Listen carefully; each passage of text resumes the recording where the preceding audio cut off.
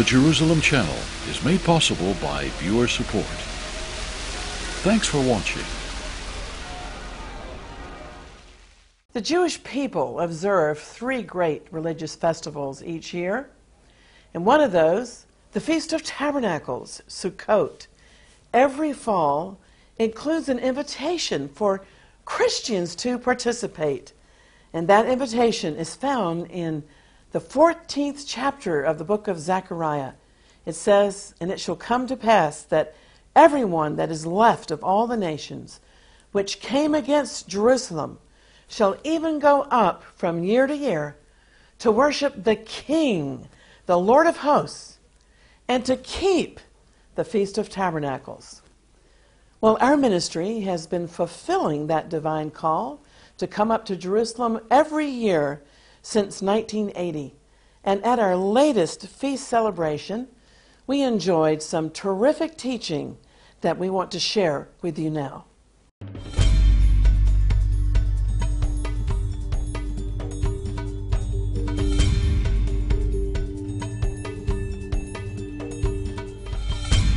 Hello, I'm Christine Darg. The opening event of our ministry's Feast of Tabernacles convocation this year was held in historic Christ Church here in Jerusalem's Old City. This beautiful Anglican sanctuary is the oldest Protestant church in the Middle East, an area dominated at the time by the Islamic, Ottoman, Turkish Empire. And what a delight it was to have one of the best loved and admired rabbis in the United States to share with us. South African-born Rabbi Daniel Lapin is a best-selling author, a rabbinic scholar, a frequent guest and commentator on TV, and he has his own radio podcast, and the rabbi heads the Alliance of Jews and Christians. He is affectionately known as America's rabbi. My first sensation, however, is one of enormous relief. Relief that we are here in Jerusalem. I was certain that the location of the event was going to be moved to another city. I suspected Ouagadougou, which, as you know, is the bustling metropolitan capital of Burkina Faso in West Africa. Because now that the United Nations, whom we all take so seriously, has decreed that neither you nor I have anything to do with Jerusalem, why should we meet here? Let's go to Ouagadougou. I was relieved that the schedule was retained and that we were actually going to meet right here in this church, built in 1849, largely stimulated by the British as part of their mission of spreading Christianity around the world, even into the hostile reaches of what was then the Ottoman Empire. In 1849, it seemed highly unlikely that anyone other than the Muslims would govern Jerusalem forevermore. The Ottoman Empire was at its strength in 1849. Who would have thought that today school children around the world would have trouble knowing what the word Ottoman Empire even means?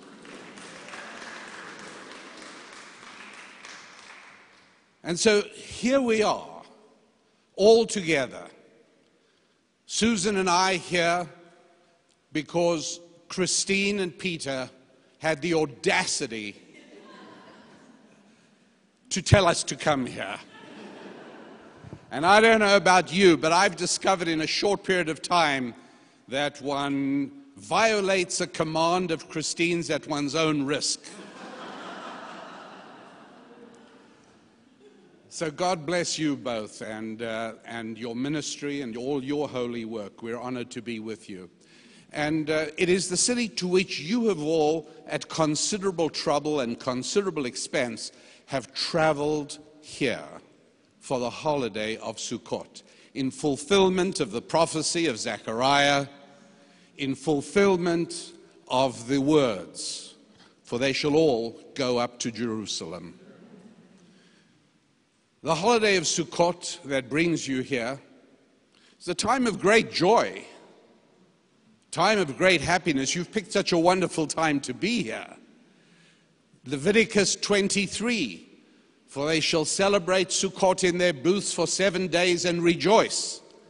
Deuteronomy chapter 16, and you shall all celebrate with great joy the 7 days of the holiday of Sukkot.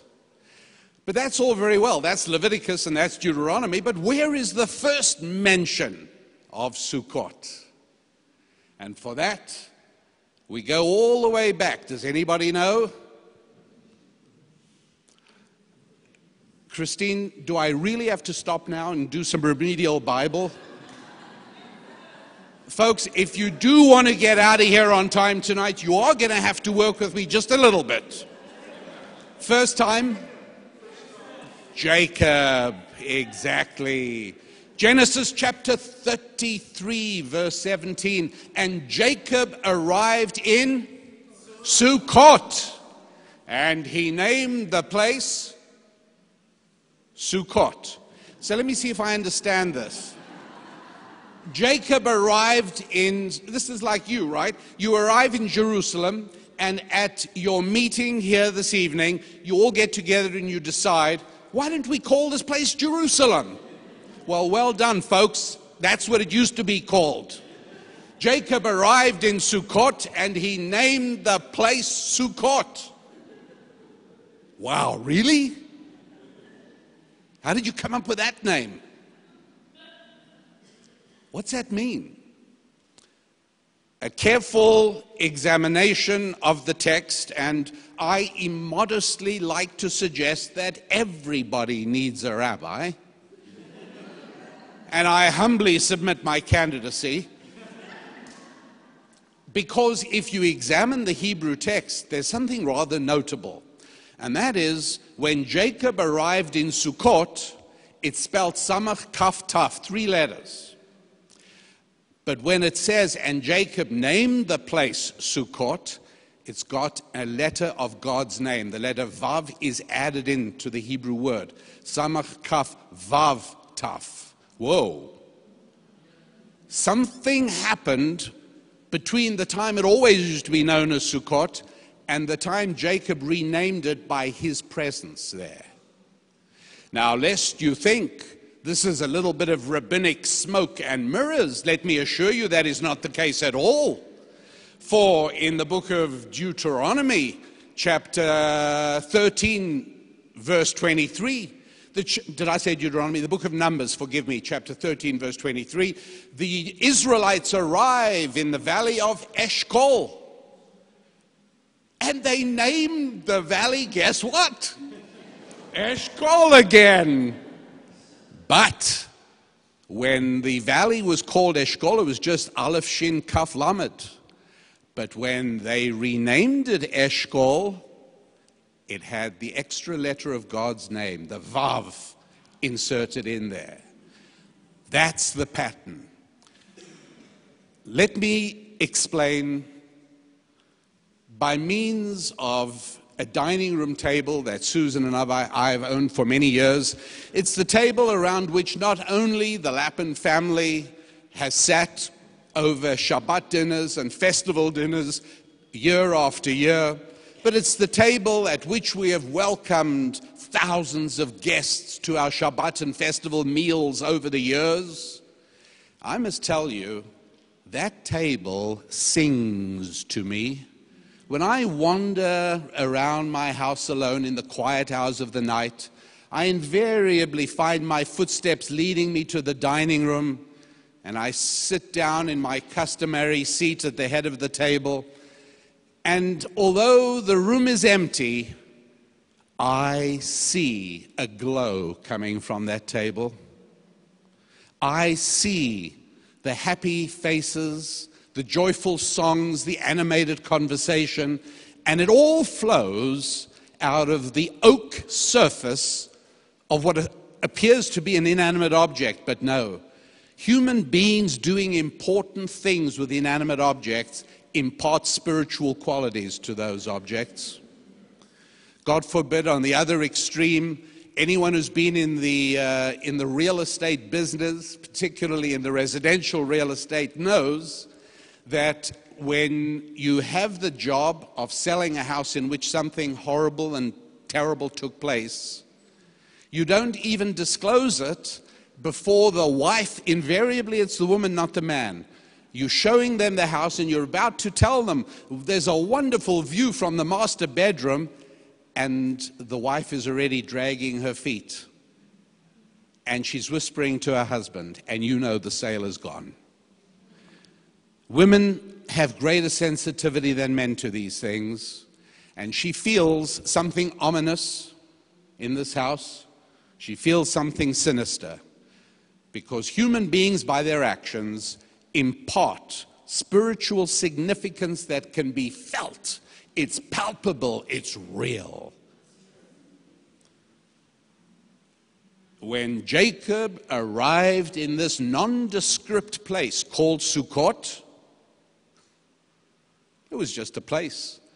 But once he arrived and built an establishment there and planted his family there, it was a totally different place from then onwards. Now it was Sukkot with God's name in the word. And when the children of Israel came to Eshkol, it was just a place.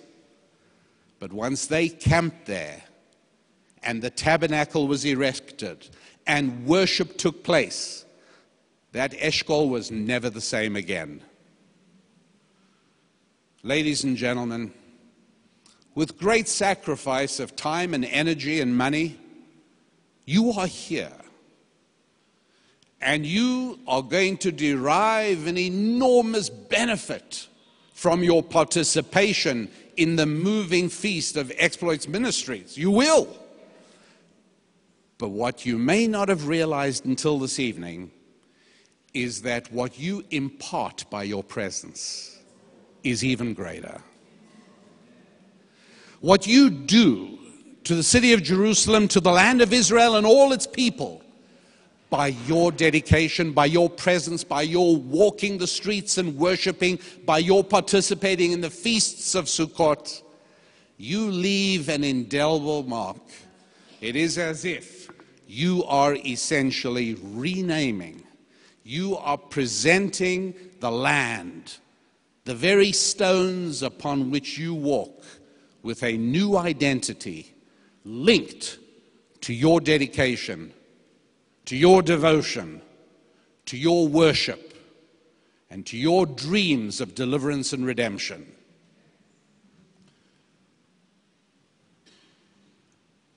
It is a wonderful time to visit. It's a time of rejoicing and celebration. It's a time to be happy. But why? Is it just a time to put on funny hats and have a drink or two and dance? There's something much deeper than that. We're told that it is a time of rejoicing and celebration for a very specific reason. Not that it just is that automatically, but that through our energy and through our love and through our rejoicing, we add to that. You see, in Deuteronomy chapter 28, verse 47, we have the terrifying words. We've just read an awful list of dreadful consequences that will befall Israel if it ever betrays the covenant with God. And what does that mean, betraying the covenant with God? In chapter 28, verse 47 says, if you ever wondered why this horrible catalog of calamity should ever strike Israel, it'll be Tachat asher lo avarta et Hashem Elokecha besimcha uvetov levav merov kol. It'll only be because you failed to serve the Lord your God in joy and happiness in exchange for all the good He has brought you. And that is our task for the rest of this holiday, ladies and gentlemen, to make sure that we add to the joy and the happiness, and that we serve God in hope and enthusiasm and in confidence, bringing forth from deep, surging springs of joy that happiness that is the key to bringing good things in the future. Failing to serve God with joy has dreadful consequences. Conversely, the blessings we all eagerly await can be accelerated by adding to the joy. And it is truly a privilege, and one that I carry with me and Susan and I cherish, for us to have the honor of rejoicing over tabernacles, over the holiday of Sukkot, with all of you here in Jerusalem. God bless you all. That was Rabbi Daniel Lapin sharing with us during the Feast of Tabernacles in historic Christ Church, Jerusalem. Rabbi Lapin is encouraging a greater understanding of the roots of our Christian faith through his organization, which is called the Alliance of Jews and Christians. This great movement of Jews and Christians and the melting of hearts toward one another is truly something that would have been almost hard to imagine just a couple of decades ago. But today, the people of the book are discovering that we have much to gain by getting to know each other. And indeed, we owe a huge debt to our elder brothers in the faith, the Jewish people, for having preserved and given us these holy scriptures and revealing so much to us about God's character and life instructions. And of course, the Jews have given us the Holy Family and King Messiah himself, Jesus of Nazareth, who was born in Bethlehem. Well, as many are recognizing, truly it's a new day for Jews and Christians. And this is because trust is being built up again, and we're able, in the presence of each other, to let down our guard and to join forces in a time when both Judaism and Christianity are being persecuted from one degree to another around the world. And the more that the United Nations and the radical jihadists seem to want to attack the people of the book, and I'm speaking, of course, of both Jews and Christians, the closer that we are coming together. Hallelujah! It's just a new day for Jews and Christians, and it's happening all over the world. And this very strategic Judeo-Christian alliance, I believe, is surely an end-time sign.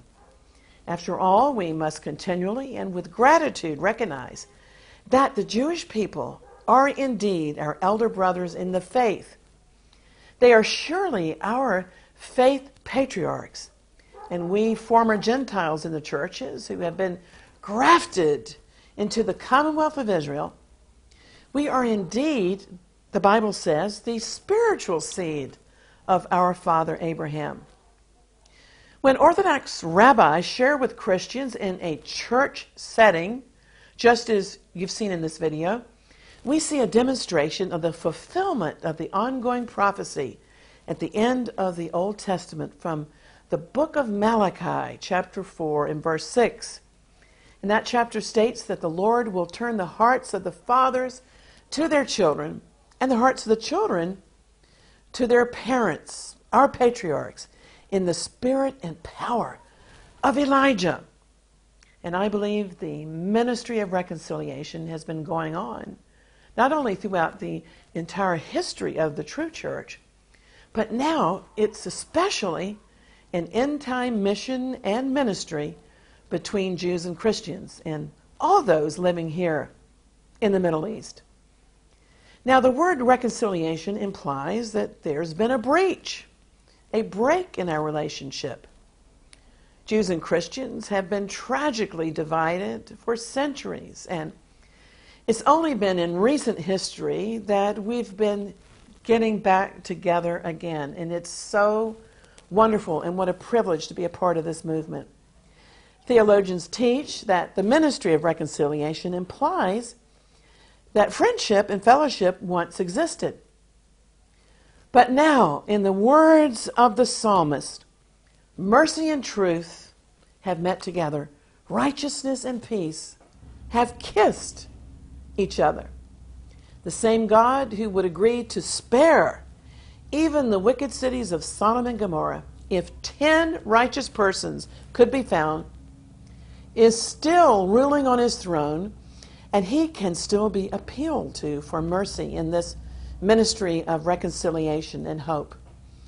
But what's essential on the part of Christians is to fulfill our command from Jesus, not only in this ministry of reconciliation to the Jews, but to share the God of Israel around the world and to make disciples who will internalize and live by the Torah and the commandments that God gave us through the Jewish people at Mount Sinai. This righteousness is a quality we see lacking in many professing believers today. Some who once professed Jesus as their Savior are sadly today in prisons, or they're captive to bondages of drugs, pornography, mental disorders. They once made a decision for the Lord, but the truth is they never became disciples of the Lord. And I think you'll agree there's a big difference. And our Lord grieves over our greed, our unbelief, and our arrogance. Our Western nations were founded on Judeo-Christian biblical principles. But now, alarmingly, our school children are prevented from saying prayers, and godless lessons are taught in the classrooms, and books are put in their libraries that shouldn't be put there. And Bible preaching is seen as hate speech. Abortion is rife, and the love of many has grown cold, but not between Jews and Christians. And God is not abandoning us. The simple truth is, our Western nations have abandoned God. And that's why he's been lifting his hand of protection. But thank God, his mercy has not lifted altogether. But I have to warn you and the nations that because of the miraculous rebirth of the nation of Israel and the regathering of the Jewish people and the recapture of their capital, Jerusalem, and signs of impending warfare, we're living on borrowed time in an extended period of grace. And soon the church age and the times of the Gentiles will be finished. And Israel, this nation, will be powerfully revived by God. And then he will restore the Davidic kingdom to Israel. Nearly 2,000 years ago, after Jesus was risen from the dead in this city, and just before he ascended to the Father from the Mount of Olives, his disciples came to him. In the book of Acts, it's recorded. They asked him, Lord, will you at this time restore the kingdom to Israel? But he surprised them by answering that, first of all, they must preach this gospel as a witness to all nations. Well, basically, that has been accomplished. And now it is the time for the Lord to restore the kingdom to Israel. Hallelujah. So, in the remaining times of the Gentiles, we're urgently believing the Lord of the harvest, not only for a reconciliation between Christians and Jews, but to win at least 1 million souls through our ministry in the nations prior to the second coming of Jesus, because God is not willing that any should perish, but that all should come to repentance. And that's why we covet your prayers for the end-time harvest in so many nations, especially where we go in Asia, where we hold many Bible congresses and outreaches, gospel outreaches, and teach our Hebraic roots. Daniel 11:32 promises that those of us who know God will be strong, not weak, and do exploits. So God is seeking sold-out intercessors and watchmen on the walls here in Jerusalem, in the city of the great King. And that's why we need you. And we invite you to be a watchman on the walls and visit our website, exploits.tv, at any time, where you can click online to receive our internet version of our free color magazine that we call Exploits, and to learn also about our strategic prayer convocations that we hold at least 3 times a year here in Jerusalem. You can also request our weekly email of news and new videos on the subjects of faith, healing, Israel, and end-time prophecy. And you can watch these at any time. And so until next time, always contending for the faith and praying earnestly for the peace of Jerusalem, I'm Christine Darg here in Jerusalem at our ministry center. Shalom. Well, if you're like me, you must feel absolutely overwhelmed these days with media. We have such a choice of hundreds of TV channels, thousands of radio broadcasts, and of course on the internet, things like YouTube. Do you know that YouTube gets an upload of 300 hours of video every single minute? But the point is, with all of this media, very little of it has spiritual content or significance. And that's why we're here at the Jerusalem Channel, because we have a very important message to share with the world. Now, we've had over 5 million views of our videos recently, but almost none has been a supporter of the channel. So in order to continue and to grow, we need your support. If you're in the United States, we can give you a tax deduction for your donation. In the UK, we're a registered charity for gift aid. So please consider supporting the Jerusalem Channel with a monthly donation or a one-time gift. To make a gift, visit our website at jerusalemchannel.tv and click the Donate button. You can also write to us in the U.S. at Box 2768, Stanton, Virginia 24402. In the UK, our address is Box 109, Hereford, HR4 9XR. Thank you so much for being a part of this end-time ministry to the world.